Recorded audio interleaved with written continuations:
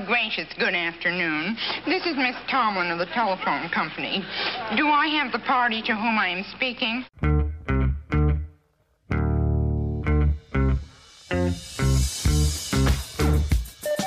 TGIF, it's Manson Mitchell with Gary Manson, Suzanne Mitchell. A double shot of good conversation with great guests to jumpstart your weekend. Manson Mitchell, you're on the air. Thank you, Eric Kramer. Happy Saturday, happy weekend to you, everybody. I'm Gary Mance. I'm Suzanne Mitchell. Together we are Manson Mitchell in your ears for the hour, and we are ably accompanied by our buddy at the board. We're talking about tall guy Nathan Miller. Nathan, how are you today? Good morning, Gary and Suzanne. And I guess I couldn't get away from Friday the 13th because I accidentally replayed the intro of the show with bad luck from yesterday. There you go. It's not bad luck. It is fortuitous because when you have that funny bit from Lily Tomlin's Laugh-In days, does it not apply to calls from heaven? It does. It does. And that's the subject today when we talk to one of our favorite guests. But in the meantime, how are you today, Nathan? I'm doing well. It looks like that smoke is starting to clear out. We're getting some winds coming off of the ocean and blowing it away from us. So happy to see the skies are clearing up now. Good. Okay. And we are dodging a hurricane bullet down here because the tropical storm Fred went into a tropical depression, and now it's just a big wave, and it's going to head off somewhere into Alabama or Mississippi. And we feel bad for them, but you know what? We dodge this bullet every year. We go through this multiple times. Yes, as we reside in Sarasota, Florida, on the Gulf Coast. And yes, it just is that way. And, you know, there's a little bit of guilt involved because somebody else is going to get it. Well, we're not. Yeah. It reminds me of when you were a kid. Haven't we all been through this when, you know, somebody else is getting the licking that you thought you were going to get for being a neighborhood miscreant, and somehow you didn't get punished, and you feel this schadenfreude, a shameful joy over the fact that you're not the one being punished until you are. There you go.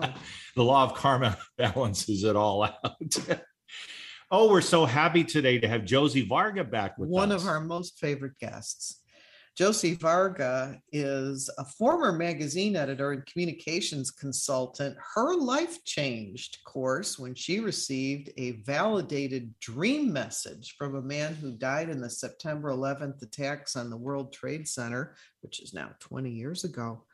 Forever transformed by her experience, she embarked on a spiritual journey as she vowed to help others understand that life truly never ends. She has written many books to that topic, and we are going to talk about her books and her stories today. And we are happy once again to welcome Josie Varga with us. How are you today, Josie? Good, guys. How are you? Good. We're doing very well. This week, I would think you were doing especially well. And why would that be, Gary? Triumphantly so, because Josie Varga and her wonderful husband, John, and I believe his name is pronounced Tropiano? My maiden name is Tropiano. Oh, so you became a Varga via marriage. Yes. A Varga via the vows. I got it. Yeah. You and John are celebrating this very week your 25th wedding anniversary. Wow. Congratulations to you both. Now, thank you. It doesn't feel like 25 years. You know, I had to do the number over and over again and add it because it didn't make sense. 25 years, you know, that went fast. And you posted a picture of your wedding. It appears to be immediately after the ceremony as you're making your way back down the aisle. And if you look at, if people who know Josie, you're in on this with me here. You look at Facebook, you look at that lovely picture, and looking at two sets of eyes there, the expression on their faces is, wow, that just happened. Yeah, Gary, John didn't smile, if you notice. John had no smile on his face. He's like, what did I just do? No.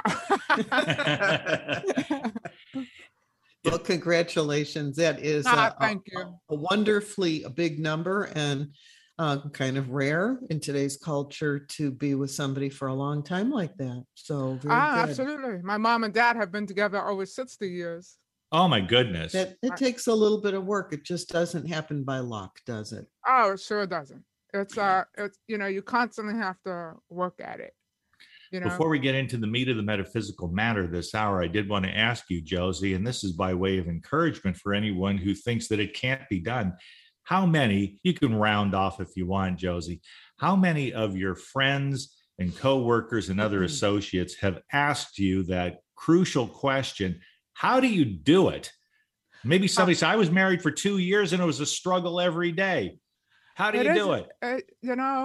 I guess the thing is you have to keep the line of communication open. And with any marriage or any friendship, like I'm not the same person I was 25 years ago, to be frank. I'm not the same person that I was 10 years ago. So you constantly have to, rediscover each other and, and accept the good and the bad. But the thing is you have to keep the communication open. And I'm not saying there's no arguments, because if I said that, I'd be lying. But, Very good. you got to you got to find ways to keep the love alive, Well, very good. And you managed to do so. I still look forward to the time when Suzanne and I will have the pleasure. It may be in Florida. Who knows? It may be in your happy haunt there in New Jersey, or we could meet up in Atlantic City, where I don't know what the buffets are like now in the era of COVID, but we have sworn a vow that we're going to get together with you and have a fine Italian meal that doesn't mess up your own kitchen. It's funny you say Atlantic City, because that's where we went for our 25th. Oh, really? Oh, okay. Yeah. We went to see, it's called a Legends concert, and they have like Michael Jackson, Michael Bublé, Whitney Houston. They have people like that performing on stage, and it was really enjoyable. I enjoyed it.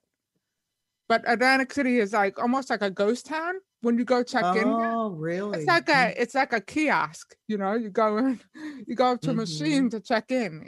It's strange. The age of COVID. Yeah. I've been to Vegas countless times and lived there for 5 years myself in the mid to late 80s. Moved out of there in 1989 when I moved to Seattle. And I saw signs of a depersonalization, but nothing to the degree that you are describing with Atlantic City. I feel like, as regards Atlantic City, I sort of missed out. Well, I think it's going to get better. And to give you an example, we called the customer service desk, the front desk. Nobody answered. It was crazy. I mean, when have you ever called the front desk and didn't get an answer? So, especially when it's dedicated supposedly to customer service. I know, right? But we did have a wonderful time. But things are definitely different. But I hope we can eventually get back to some normalcy. Yes. I still want to meet you. I want to meet you guys there. So. Oh yeah. That's on our bucket list. It's on one of the things that we want to do is meet you there, even if it's a ghost town. The bucket list that you put together when that bucket is at some remove from where you're standing is one thing, but that bucket is just making its way closer. So with each passing year, so we better get on it. Yeah, really. I hear you. And that takes us to the metaphysical heart of this hour. The bucket gets closer. It's like it grows legs and it gets closer to us. You have specialized in afterlife communications, really proof of life after death, if we're going to state the matter broadly. You've done it with a series of books, and you have a book that has come out only recently. Why don't we get started by giving you the opportunity? And we do a marketing piece at the bottom of the hour after our ads anyway, but let's just kick this off by asking you about the reception to your latest book. What's it called? What's the focus? I know what it is generally, but more narrowly, how would you describe your latest effort? The one that was just published, or the one I'm working on? The one that just got published. Okay. Well, A Call from Heaven is about deathbed phenomena. And to me, that was pretty remarkable working on that book, because people say, well, what do you consider the greatest proof of life after death?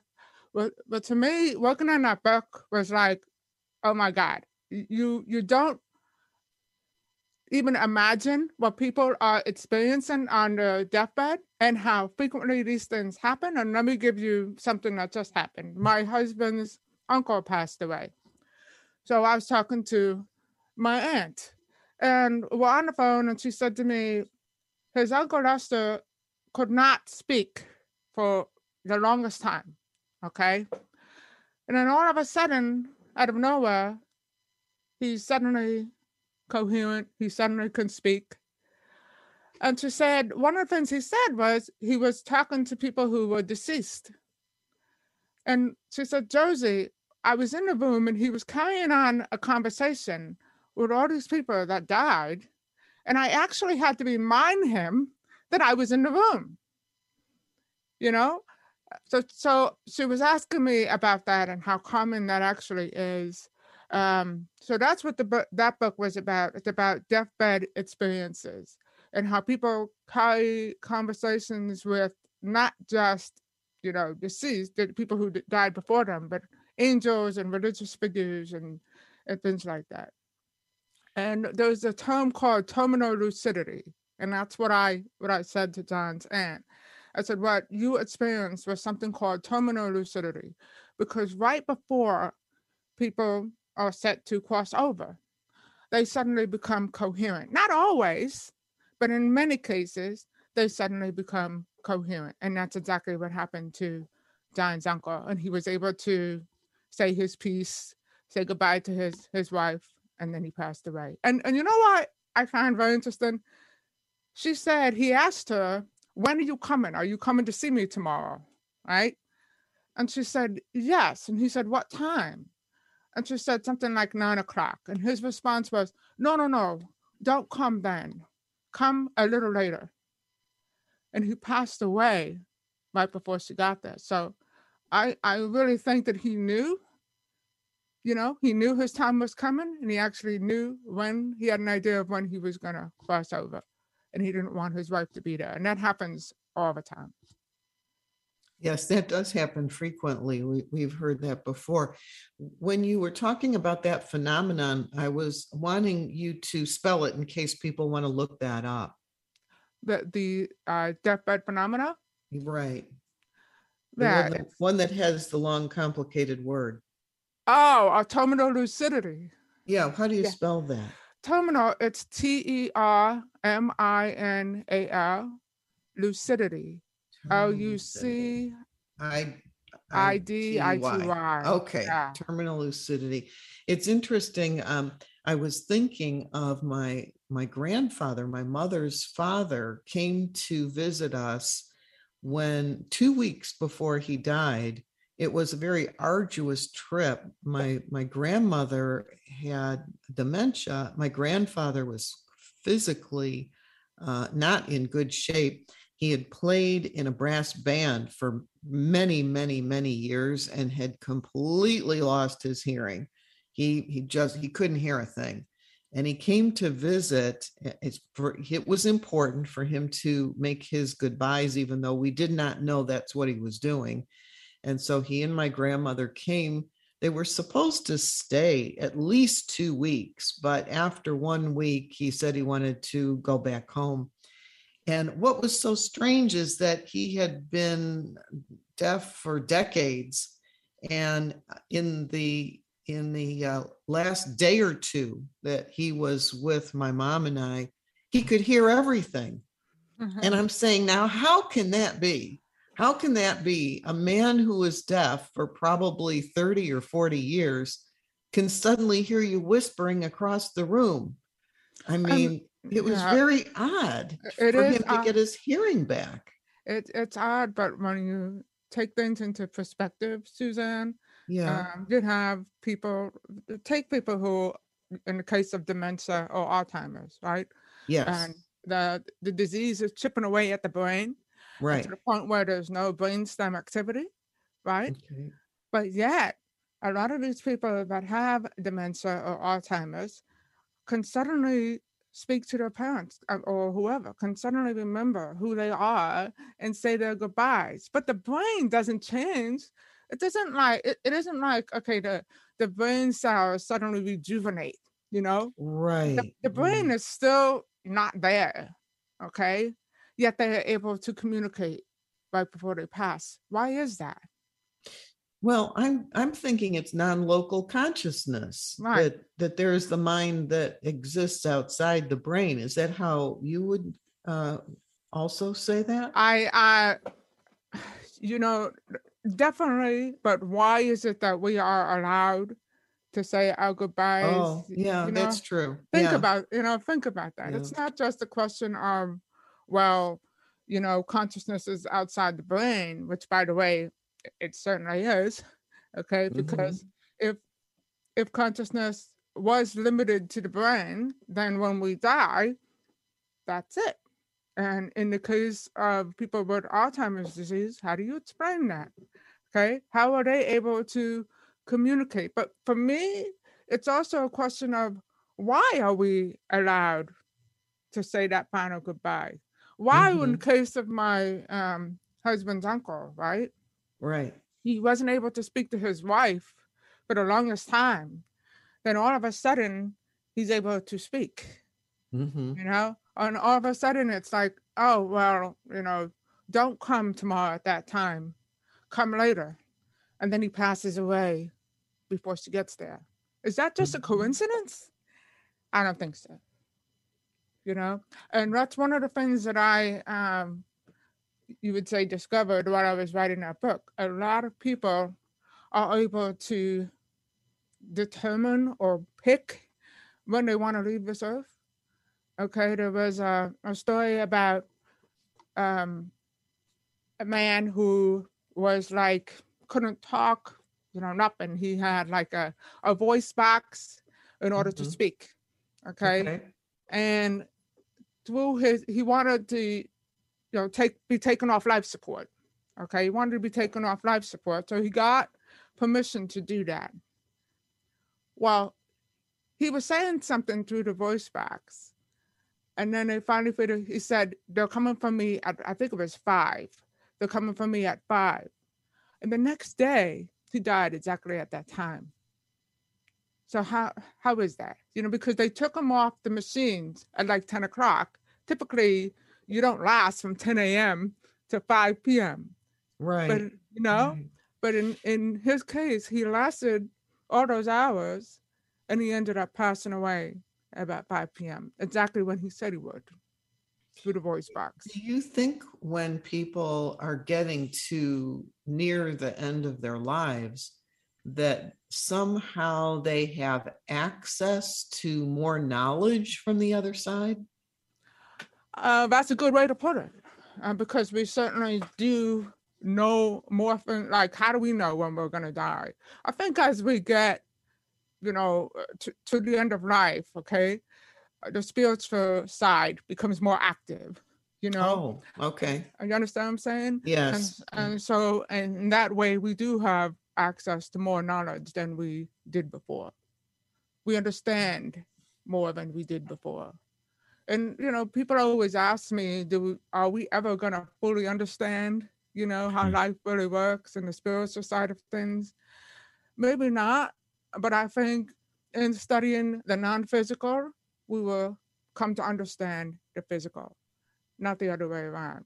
That's And a that, hopeful note. Yeah, very good. and that is something that Nikola Tesla said all the time, and he was absolutely right.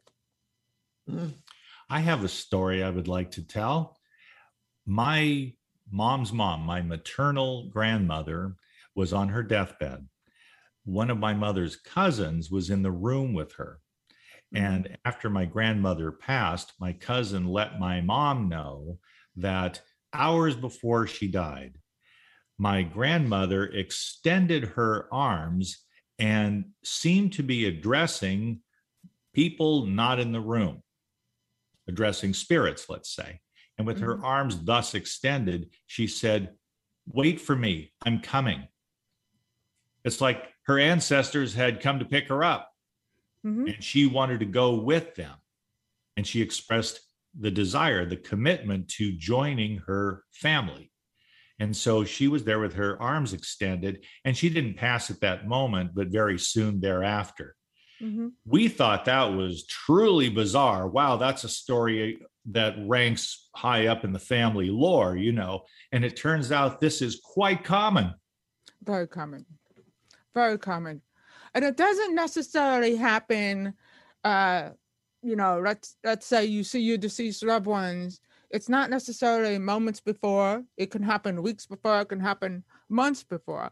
As an example, my grandmother died of a massive heart attack. And after she passed, I was having a conversation with my mother. And my mother told me that my grandmother told her that her father was in the room. And she said, Anna, do you see him? He's in the room. And my mother, and everybody else in the room couldn't see him. But then we found out that 2 weeks prior to that, she told my cousin that my grandfather had come for her 2 weeks prior. And interestingly, she wasn't sick 2 weeks before. I mean, we had no reason to think that anything was going to happen at that point. She ended up having a massive heart attack and she passed away. Well, that's interesting. Like a premonition almost, that she, even though she felt good, she kind of knew there was an exit point somewhere. And it also has something to do with time too, Josie. The time was mixed up. They talk about having no time, no linear time on the other side. Well, here's a case of anticipating a future event, but she's treating it like it already happened, that he came for me. I don't know if my grandmother knew.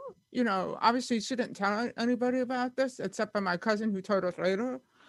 But when she saw my grandfather, I wondered, did she think, okay, that means I'm going to die soon? Did she know she was going to pass?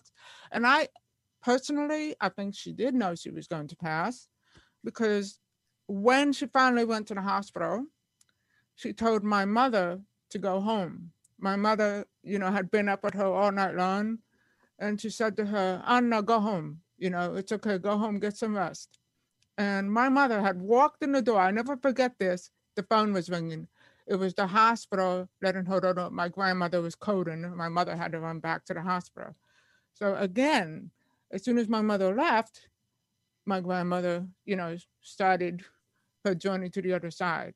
And I don't think any of that is a coincidence. There's another story in A Call from Heaven, one of my favorites. A guy named John was sick. He had symptoms of a cold, and his wife had called him from work asking him how he was feeling, and he said he was okay, but I'm at the dining room table, he said, and there are people around me, and they're all dead people. And his wife, when I was speaking to her, said to me, I thought he was just delusional. I thought maybe he was taking too much medicine and imagining things. And later on that night, they had dinner, they had ice cream, they went to bed. And at one point, he got up from bed. Something he did all the time, she said, he would get up and he would go get Dunkin' Donuts coffee in the middle of the night. So he ended up getting up, going to do that. He gets back, he sits at the dining room table, he fell off the chair and died. So, but he had told his wife that he saw deceased people going around the dining room table earlier in the day. Again, coincidence? No. It happens far more than people realize. My girlfriend's mother has been seeing deceased people in her apartment.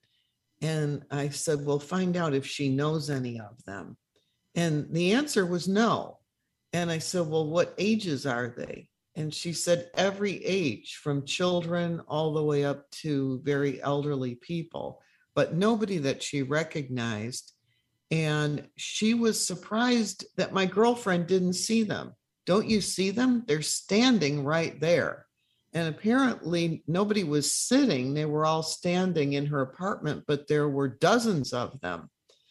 And that was weeks ago. So while in the moment it might have looked like perhaps she was going to make a transition, it didn't happen at that time. Have you heard of people visiting, spirits visiting, but the crossing over not happening for a period of weeks or months after that? Yes, very, very often. There's a story, there's a nurses forum. It's called allnurses.com. And they talked about a story of a woman who described deceased people in her room. But then she said something that was interesting. She said that they told her it wasn't her time. Okay. Mm. And even though everyone in the room, the doctors and nurses, expected her to pass away, she didn't pass away till months later. Ah, So again, why was she given more time? And it's interesting when you say, most of the time when you do see people, deceased people, you do know who they are. Okay. right. But there are cases where they don't know who they are. And there was one story that really got to me. There was a woman who was in her room and she was talking to someone in the room the night before. So one of the nurses goes in to talk to her, and the woman says, well, there's a little girl in a white dress here, and she doesn't recognize who this little girl is.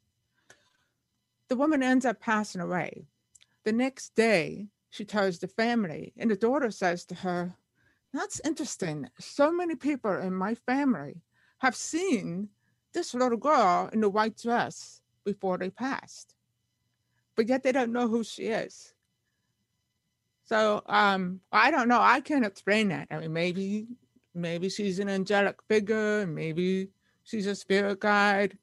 I mean, who knows? But most of the cases that the people that I've met, those are people that they know. Very rarely do you hear, oh, I didn't know who that person was. Well, a room full of people, and she doesn't know any of them. Yeah. But she sees them very, very clearly, or she did. I don't know if she still sees them, but there was a period of, I would say, several days where she kept saying they're standing right there. How you don't see them? They're just standing right there. Well, Suzanne, how did she know that they were deceased, these people? She did not know they were deceased. Okay. She thought there were a lot of people in her apartment. And, she's not really taking any psychotropic drugs of any kind. She's on little or no medication. So this was just something that she saw. And she thought they were really there. Yeah, well, one of my favorite stories that I've heard, again, from that website, allnurses.com, there was a patient who was constantly hitting the call button, and would annoy the heck out of the nurses and the people at the nursing station. So at one point, the gentleman passes away, and it takes a while for them to come get his body and whatever. So finally, his body is taken away. They're at the nurse's station, and there's nobody in his room, but all of a sudden you see the room light up. The call button's going off, but there's nobody in the room. So there's a nurse there who is very spiritual. So she storms down to the room and she says, whatever, I don't know what his name was, but let's say George, George, you have died, go to the light. And all of a sudden it stops. The call button stops going off. That's pretty remarkable when you think about it. On cue. Yeah. Stop. Yeah. Have you ever had an oven timer go up? Oh, but that's a story I've told too many times. Way too many. We are going to take our break. This is an engrossing, not to say gross, but it's an engrossing and very engaging conversation. For you, the living, this show was meant to. Just tell them Manson Mitchell sent you. We'll send you into a break. We'll be gone 2 to 3 minutes. And when we come back, we're going to take up this subject and maybe widen the aperture a little bit. There's so much to look at when we talk about the kind of material we discuss with Josie Varga every time she joins us. So give us that time. And when we come back, we will let you know how you can get a hold of Josie's several books and get in contact with her personally, probably online. We are Manson Mitchell. You are tuned in to Seattle's home of alternative talk, AM 1150. Hi, everybody. This is Anson Williams from Happy Days, and I'm so excited to tell you about American Road. It is the best car travel magazine in the world. They have the most fantastic adventures detailed in each magazine with all your itinerary. We could just jump in the car with your family and have the most fabulous adventures you've ever had in your life. Please, get a copy of American Road and start your own adventure. Staying connected with Gary Mance and Suzanne Mitchell is easy. Just go to manceandmitchell.com for the latest info on topics and guests. Friend Gary Mance and Suzanne Mitchell on their Facebook pages and like the Mance and Mitchell show page at facebook.com/manceandmitchell. If you're on Twitter, share a follow with Gary and Suzanne at Mance Mitchell. Join Gary and Suzanne Friday and Saturday mornings at 10 a.m. for an unusual show that covers everything from personal growth to the paranormal. Here's an amazing act. Here's a tremendous act. Here's a startling act. The amazing, the thrilling, the greatest, spectacular, incredible, exciting, wonderful, world-famed, most unusual novelty act. The home of the A-Team of Alternative Talk is manceandmitchell.com. Heard right here on Alternative Talk 1150 AM or streaming live from your computer anywhere. Terry Loving wants to help you with your online marketing challenges right now. She has several courses she is giving away to help you get your business working for you online. Yes, giving away.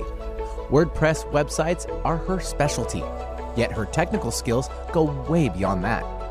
Check out her blog at terryloving.com or email her directly at terry@terryloving.com. That's terry@terryloving.com. I'm Gary Mance. I'm Suzanne Mitchell. We're a couple of baby boomers who bring you a talk radio mix of metaphysics and music, politics, and pop culture. And you never know which celebrity will join us for an interesting conversation. Mance and Mitchell is Boomer HQ, Friday and Saturday mornings at 10 on 1150 AM KKNW. Your home for alternative talk in Seattle and Western Washington. Some people know a good thing when they hear it. Alternative Talk 1150. Welcome back to Mance and Mitchell, and our guest this hour, Josie Varga. Josie, we have a little section of our library which is dedicated to your books. They are all wonderful, wonderful reads, and I wanted you to let our listeners know what is your website, what's the titles of your books, and anything else that you would like to share. My website is Josie, Josie, Varga, Varga.com. My books, Footprints in the Sand is the first book that I wrote, and Footprints in the Sand deals with my life and how I was born with cerebral palsy and, basically the lessons I learned in my life. And then I wrote, interestingly, the last part of that book is an epilogue devoted to a man named Rich. And that book is actually the reason that we are sitting here right now. People don't, really, because in the epilogue of that book, I talked about Rich and a very personal message that he had sent out to his friends and coworkers about the importance of life.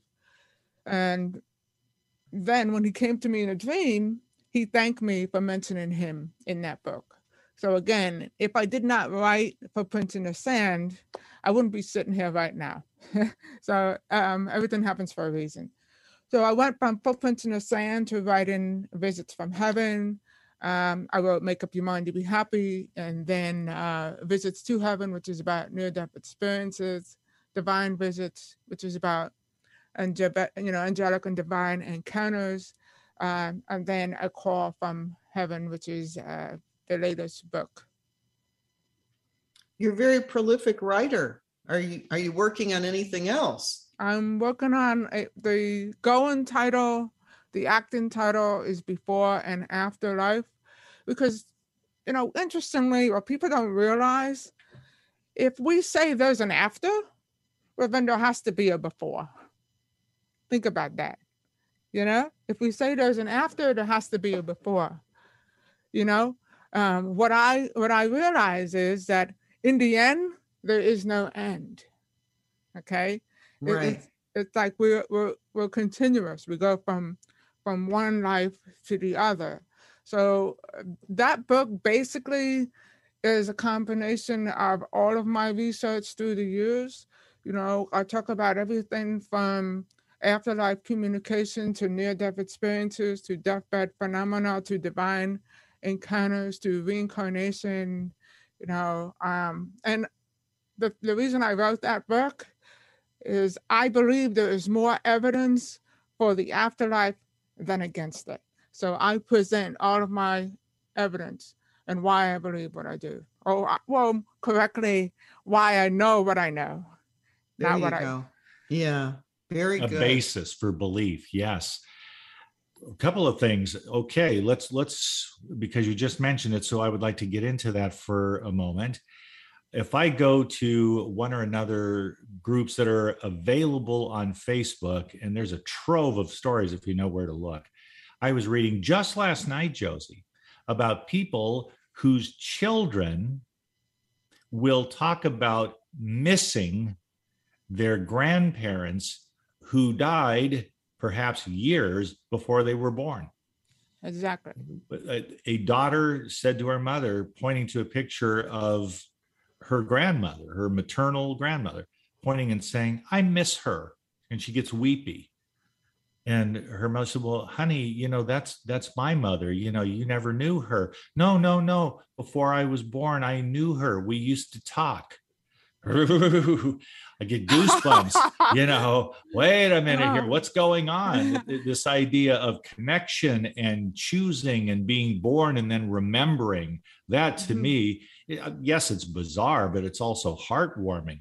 There's so many of these stories out there. To the point where you can't deny them. Being raised Roman Catholic, reincarnation is not something I ever thought about. In my mind, at least the nuns would tell me, you die, you go to heaven, that's it. But that's not the case. Okay, so I talk about reincarnation in the book, although it's sometimes I'd rather not believe in reincarnation. It's true. There's so much evidence for reincarnation, you can't deny it. The other thing I talk about in the book is something called a pre-birth experience, which is something, okay, and I'll give you an example of what that is. So I went out to dinner with friends at one point. This is a true story. And I was working on, I think it was a blog, and I came across a story about a woman who remembered something before she was born. She remembered being in the womb and things like that. I'm thinking to myself, oh, come on. Like that was hard for me to grasp, And all of a sudden, my girlfriend's husband said to me, "Josie, can I talk to you for a moment?" So I'm like, okay. Pulls me over to the side and he said, "I remember what it was like before I was born." And when he said that to me, I thought he was joking. I thought he was being sarcastic because of what I said. But no, he was totally serious. He told me that he remembered meeting his brother, knowing his brother before they decided to make this incarnation and come down. So it's like, they say we travel in soul clusters, like I might agree to come and be somebody's sister or mother or whatever in order for them to learn a lesson. And they also say that about people who are disabled. I know that I wouldn't be doing the things that I do, and I wouldn't be the person that I am had I not grown up with a disability. It's definitely not easy. And there are days where I say, why me? Trust me. But I'm grateful to be able to do what I do and help others. And I think if I didn't grow up with a disability, if I hadn't gone through all the things I've been through, I wouldn't have the ability to help as many people as I have. So I'm grateful for that. And of course, I had this spiritual experience, right? And that led me to write this book. But it's not just about the books, it's about the message. That's what I always say. It's not about me. It's about the message. It's about helping people understand that love never dies. I got a beautiful message from a woman, which is, it was so heartwarming that I'll never forget it.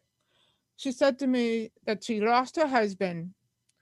And she said, I just finished reading A Call from Heaven. And after each story, I found myself saying, oh my God, this really is true. This really is real. And she said, because of you, I can sleep tonight. And when I read that, I mean, the tears just came down. You know, to me, that's what it's all about, helping others. I think you had a story about evidence, Gary, and I'm reminded in this about the idea of these shiny dimes that have been left for me, and it seems to happen fairly regularly. I was just at the grocery store this past week, and I got out of my car and I'm looking at my surroundings. I'm not unaware of my surroundings, and I'm looking at it, I'm making sure the car door is locked. I got my grocery bag out of the back seat. I'm looking at the ground. There's nothing there. And when I return, there is a shiny dime right in front of the driver's door. So this has happened frequently enough where I say to myself, now, can it actually be that people who are getting in the car next to me are dropping a single dime next to my car door? I mean, logically, that could be. But when it happens with some frequency and it's the same kind of coin and it happens regularly, I say to myself, I do feel like somebody is trying to say hello. And so when you're looking for evidence, I would call that evidence to see coins there. Did you look at the date? And because that's what, you should do whenever you I have, and some of these have been very new, like 2021 dimes, current year or last year's 2020, but the last couple were this year's dimes.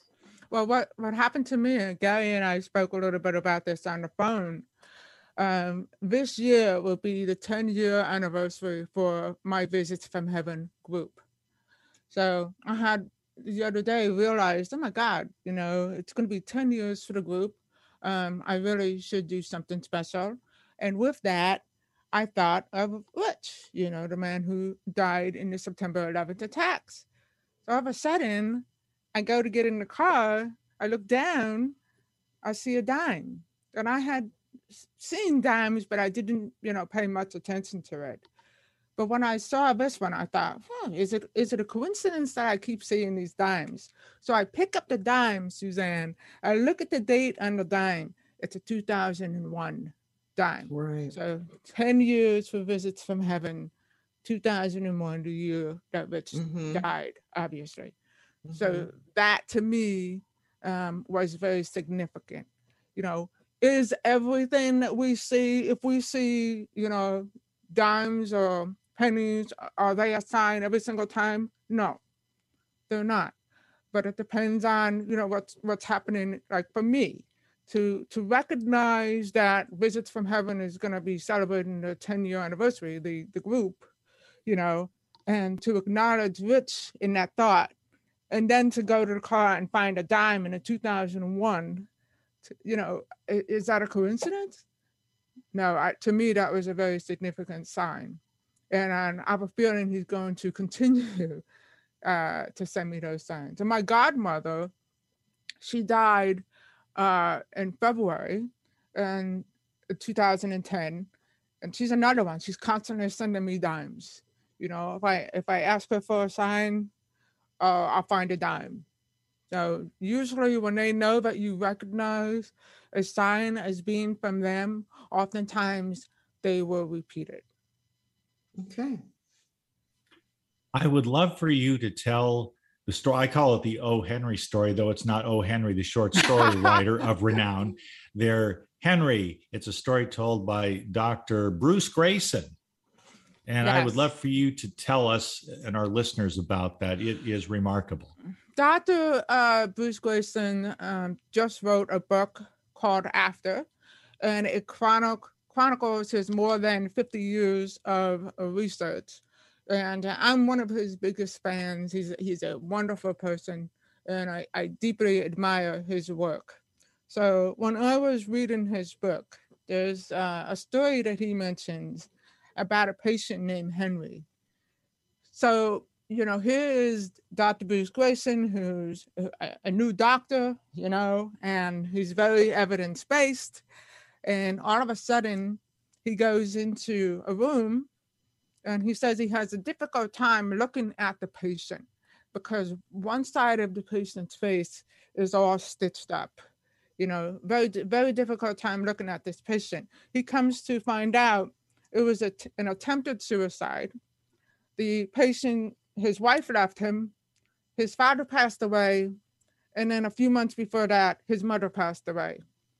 And he goes to the cemetery. He lays on the grave where his mom and dad were located. He takes a rifle, he puts the rifle up to his chin, and he pulls the trigger, which missed his brain somehow and blew off, one side of his face. So Dr. Grayson is talking to him and interviewing him, and for some reason, this patient is very positive, despite the fact that he's sitting there now with half a face, with a failed suicide attempt.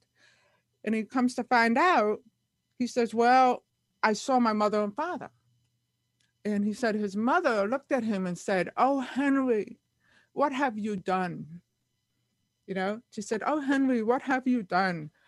And he said, all of a sudden, he found himself back in the cemetery, and a grave digger discovered him and drove him to the hospital. But he, when he talked to him about his mental state at that time, he was positive.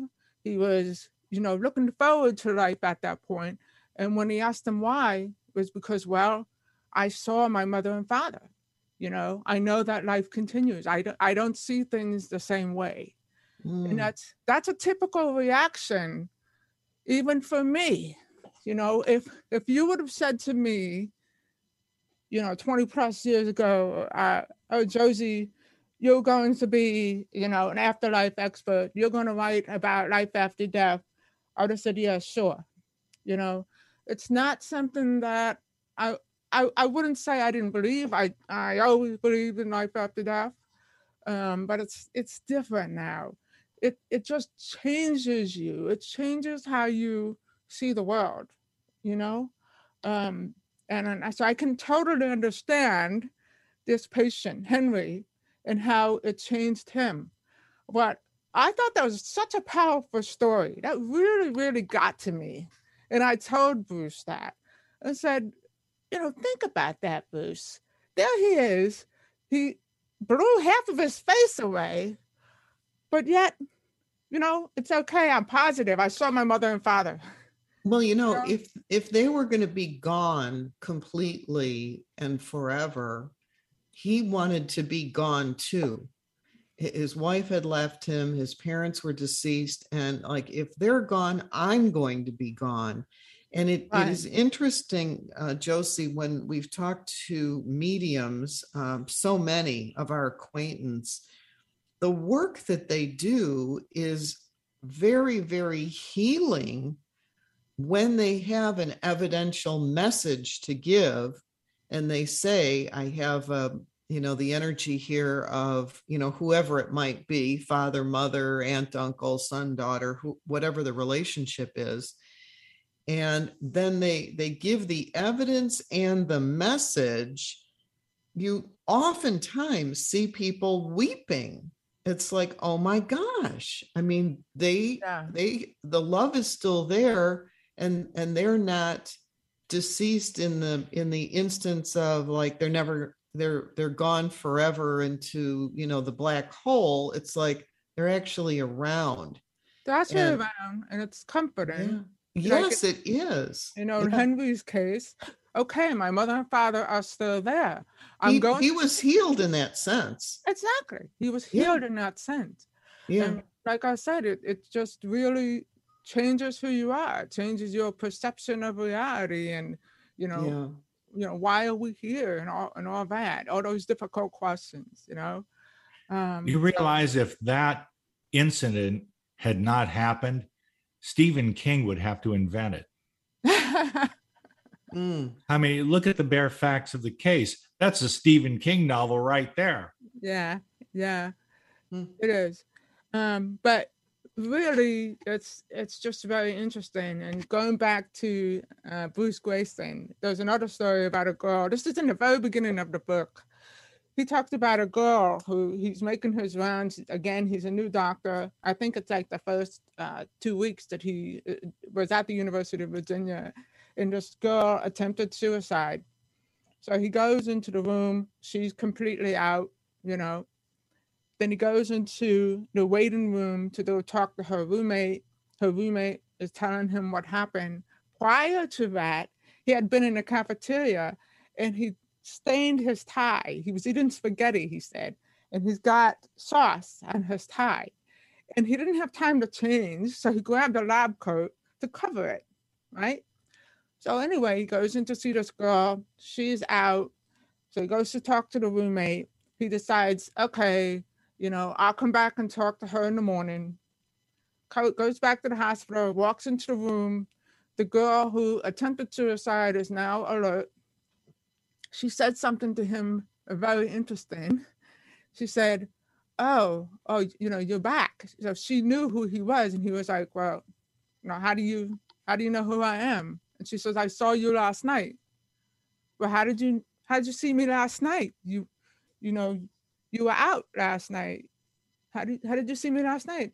She said, yeah, you had a stain on your tie.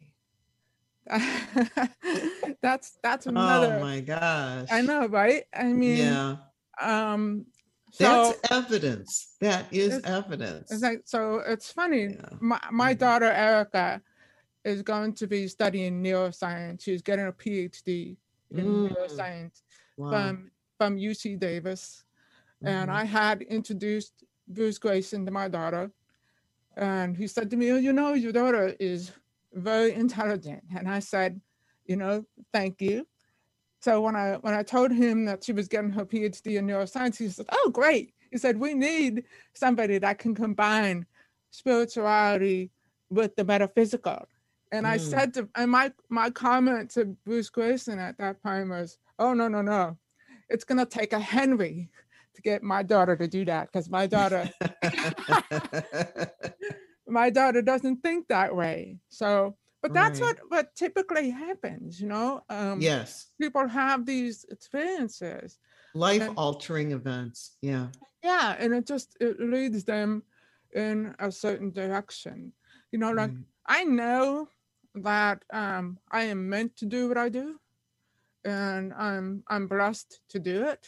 I always say that in everything that I do, whether it's a radio interview or a television broadcast or whatever it is, if I can help just one person, if I can get through to just one person, well, then I have done my job.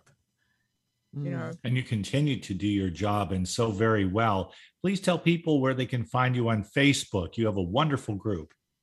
I have a group called Visits from Heaven. There's an open group and a closed group. And I also have another group called Proof of the Afterlife. I have a lot of wonderful members who share their experiences, and they help people understand that they are not alone.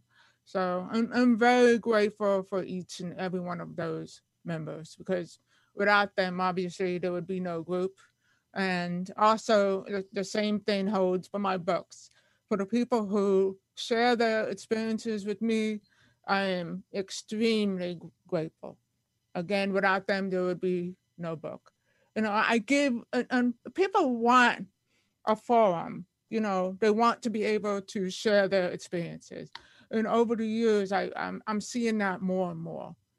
As more information gets out about the metaphysical, I'm finding that more and more. Josie Varga, we are so thrilled every time you join us, my friend. We will do this again for sure. Yes, thank you. Thank you for having me, guys. All right. Coming up next, Jupiter Rising. Jupiter rises again. Eileen Grimes will be in the house. Thanks so much for listening, ladies and gentlemen. We'll be back 10 a.m. Pacific, and at that time, adjust your time zone. Well, you don't have to adjust the zone, just be adjusted to it. And we're talking about 1150kknw.com for the live stream whenever Mance and Mitchell are on the air, Fridays and Saturdays. Have a great weekend, everyone.